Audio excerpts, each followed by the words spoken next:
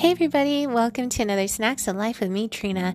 And today I'm going to walk you through when my mom died.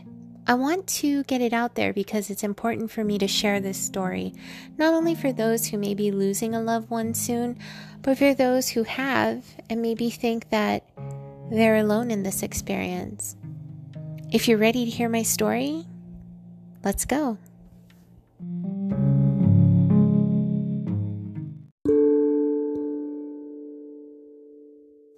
I haven't really shared this with anybody. I did kind of post about it on my Facebook page, but I want to share it with you guys too. January 3rd, 2021. My mom's been in the hospital since December 26, 2020. Yeah, the day after Christmas. She wasn't doing too well, and she kept trying to wriggle out of her clothes and kept holding her stomach and moaning in pain. After an attempt to get her into the car so we could drive her ourselves, and that failing, we called the ambulance and they came and got her. I would video chat her every single day for hours at a time, on and off. Make sure that I saw her face, told her I loved her, laughed with her. And then I would group video chat my siblings in most of the time. But on January 3rd, the night before that, January 2nd actually, in the evening and through the early morning of January 3rd, my mom was having difficulty breathing and breathing fast.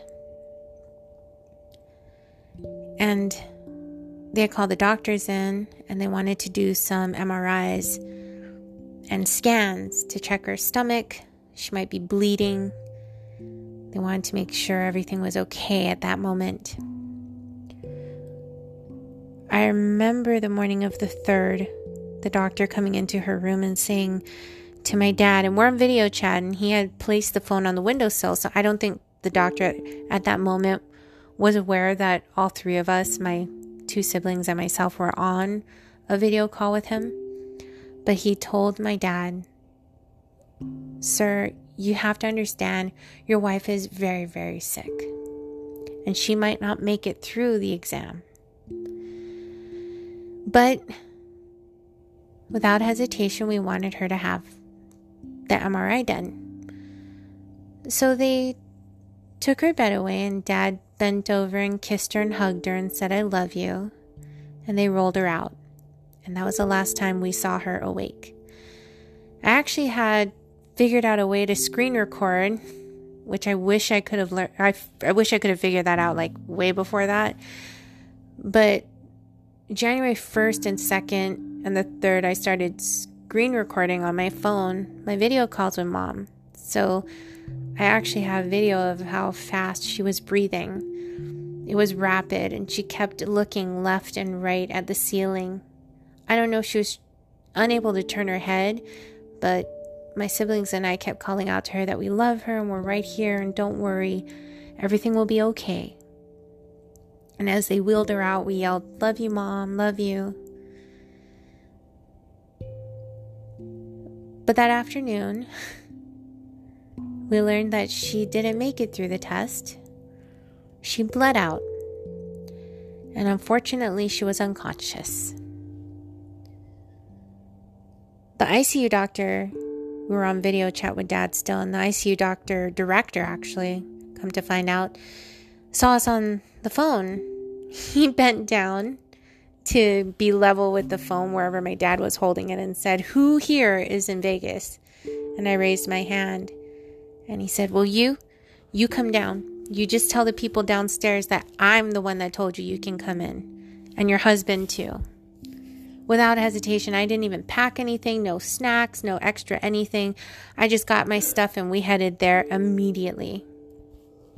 We were let in, bypassing people who were screaming at these nurses to please let them in to see their loved ones, where here we are privileged to be by my mom's side during her last hours.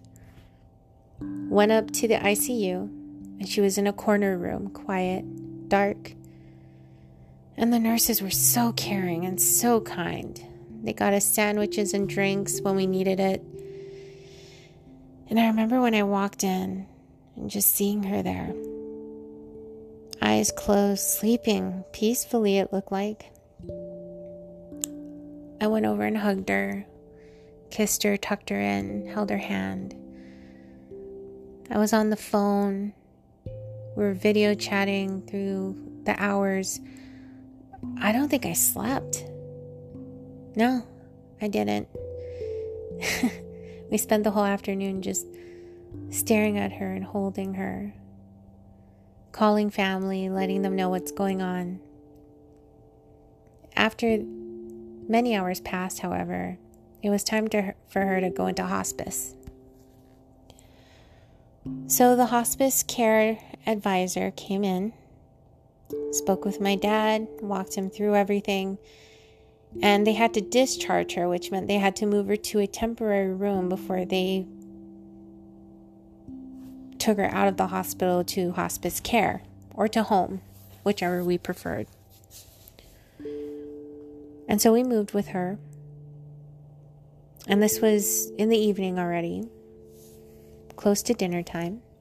We ordered sushi, ate with, Mom there, and I ordered her favorites, hoping it would wake her up if she smelled her tempura. Unfortunately, she didn't.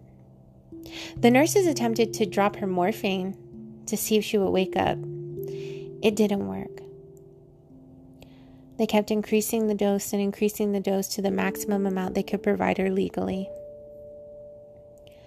And we sat there after dinner, realizing that was the last meal we'd have with Mom. Quiet, still all on video chat together with my siblings. But I was fortunate enough to be there, to hold her, to touch her hands, to sing to her. I played all the Elvis gospel music she loved, the ones she used to play over and again in the car every single day of my life for at least 10 years. And I sang them all to her, not skipping a beat. I videotaped myself singing to her too because I wanted to remember and have that moment still somehow. I sang "You Are My Sunshine" to her. And it was hard to sing. I can sing it now, but for the first few months after she passed, I couldn't. But I sang it to her that day. And I didn't sleep the night of January 3rd. I slept maybe 30 minutes the entire time, and I tried to have Dad and Frank sleep as much as they could. But I watched over Mom. Called some family to let them see her on video to say their goodbyes so she could hear them. But then her breathing started to become strange.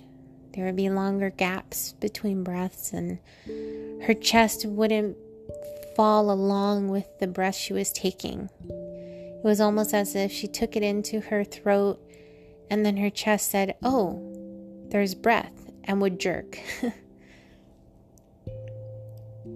Once that happened, and the breaths were getting slower and slower, I knew that it was almost time. And I was staring at her, wondering, when I look, if I look away, will I miss it? Will I miss her leaving me? I looked down at my phone for a second. And when I heard the breath go in but not come out, I looked up immediately. And then I remember whipping my head toward the clock on the wall, noticing it was 10:14 a.m. And out of nowhere, it seemed, a doctor was there. I didn't even hear the door. A tall man. In my memory, he was like 6'9", peppered gray hair, coat on, with a nursing assistant. Comes in to check Mom, notices she's not breathing, verifies that she's gone, and calls time of death 10:15 a.m. when in reality it was at 10:14. He apologized to us for our loss as if it was his fault. quietly walked out and said he'd inform the nursing station. And we had to decide who was going to take her. So for 4 hours, we sat with her, holding her, kissing her, telling her we love her. Dad cried and cried, kept kissing her and hugging her, touching her face. We decided on a funeral home and waited. And somehow there was a signal mix-up and nobody was called to pick my mom up. Once that was straightened out, the people from the mortuary immediately arrived 30 minutes later. In the afternoon, mind you. And 30 minutes later from the 4-hour mark, because I was watching the clock. 2:15 p.m. Everything was fixed, and by 2:45 they were there. And what was strange about the whole situation was how beautiful and peaceful she looked, as if she were just sleeping. Nothing wrong, just quietly asleep. I don't know what I was expecting, but her skin was so soft, free of wrinkles, free of pain of anything. She was beautiful. In that moment in death, she was still beautiful. And when we finally had the heart to let go and walk out that door, it was very hard because I knew I couldn't look back. I had to be pushed out in the wheelchair and not look back. Because if I did, I probably would have flung myself on my mom and told those men to get away from her. But I kissed her for the last time with a face mask on, because people were coming in at that point. Hugged her, kissed her forehead and her cheeks, said my goodbyes, and we left.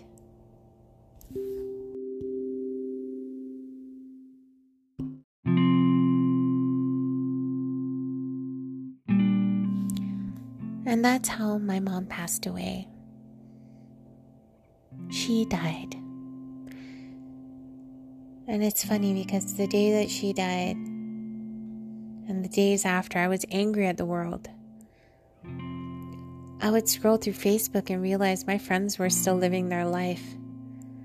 Work was still work. There was still stuff happening in the news, and I irrationally thought, shouldn't the world stop? It should stop for my mom. If she can't live, none of us should. We should all stop where we are at right now, because it's not worth living. And that's how I really felt. And then a friend sent me a book, and it helped me through everything and made me realize that I'm going to go through the stages, and I'm going to have to live with this grief and this pain for the rest of my life. So I better come to terms with it and accept it and have no regrets. And it took a few months. Some people, it takes years, but I have no regrets with Mom. Because everything that we did together, she was my best friend. And her living here for 10 years with me were amazing. They were fun. She was fantastic. And we were attached at the hip when I was little anyway. So I was lucky to have her. And I had her in my life for so long. And I was so lucky because other family members didn't have this opportunity like I did to care for her and be with her every day. At first, I regretted not going to the hospital, but how could I have? COVID, it prevented people from even being in the hospital. Heck, my dad being by her side 24/7, the last time she was there, was a sheer miracle. Because other families couldn't be with their loved ones, whether or not they had COVID. They couldn't be with their loved ones in the hospital. There were rules. And magically, my dad was able to be there with her. And then we were able to be by her side the last hours of her life, thanks to that ICU doctor. How fortunate. How lucky. How blessed. So at first I had regrets of not kissing her and not hugging her the day that she went into the ambulance. But when I looked back at security footage, because we had a camera facing the living room where she slept, I saw that I did care for her. I stroked her head. I fed her coconut water and ensured through a syringe before the ambulance came. I sat by her side. And sure, I didn't hug her, but she was in pain. And I had to remind myself of that. And all the regrets went out the window. I was free of that. So I was lucky to come to terms and to have no regrets. Some people aren't so lucky. They hold on. They try to look at the past and try to change it from the future, which is impossible and something I actually attempted to do, and that's why there were regrets. Because I wanted, in retrospect, to go back and change it so it was perfect. But nothing is. And that's okay. So that's how my mom died. And that's how I kind of got through it. But it's still the first year, 9 months on October 4th, 2021. And although I don't cry as much and I'm at peace with it, it still hurts. And it will for the rest of my life. And there's one thing that I liked with regards to grief, and it was a graphic. It's this dark scribbled circle, and it's in the middle of the page, nothing but itself, and that's grief. And then something circles it and encapsulates it. And then that circle gets bigger and the dot seems to get smaller, and eventually it's still there, but it's so tiny you barely notice it. And that's what's going to happen as I move forward in life. The grief will be there, but it'll get smaller and smaller in time. And that reassures me that I'm going to be okay. And I have to remember that even when I have days that I feel like the world's going to end because she isn't here, even if I have moments where I break down and mourn her all over again, because it'll happen. Grief is a spiral. It'll happen. I'm prepared, and I understand that it's okay to cry like that. It's okay if I technically go back to square one. It's all part of it. It's all part of it. But the grief will get smaller in time. And at least I know that's a truth I can hold on to make sure that I don't lose myself as much. I am a different person since Mom died. I can tell. But I'll be me again in time. Me minus Mom.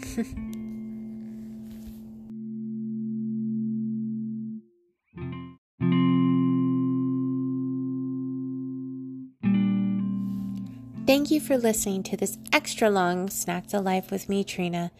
And I appreciate you listening to my story about how my mom died and how I am now.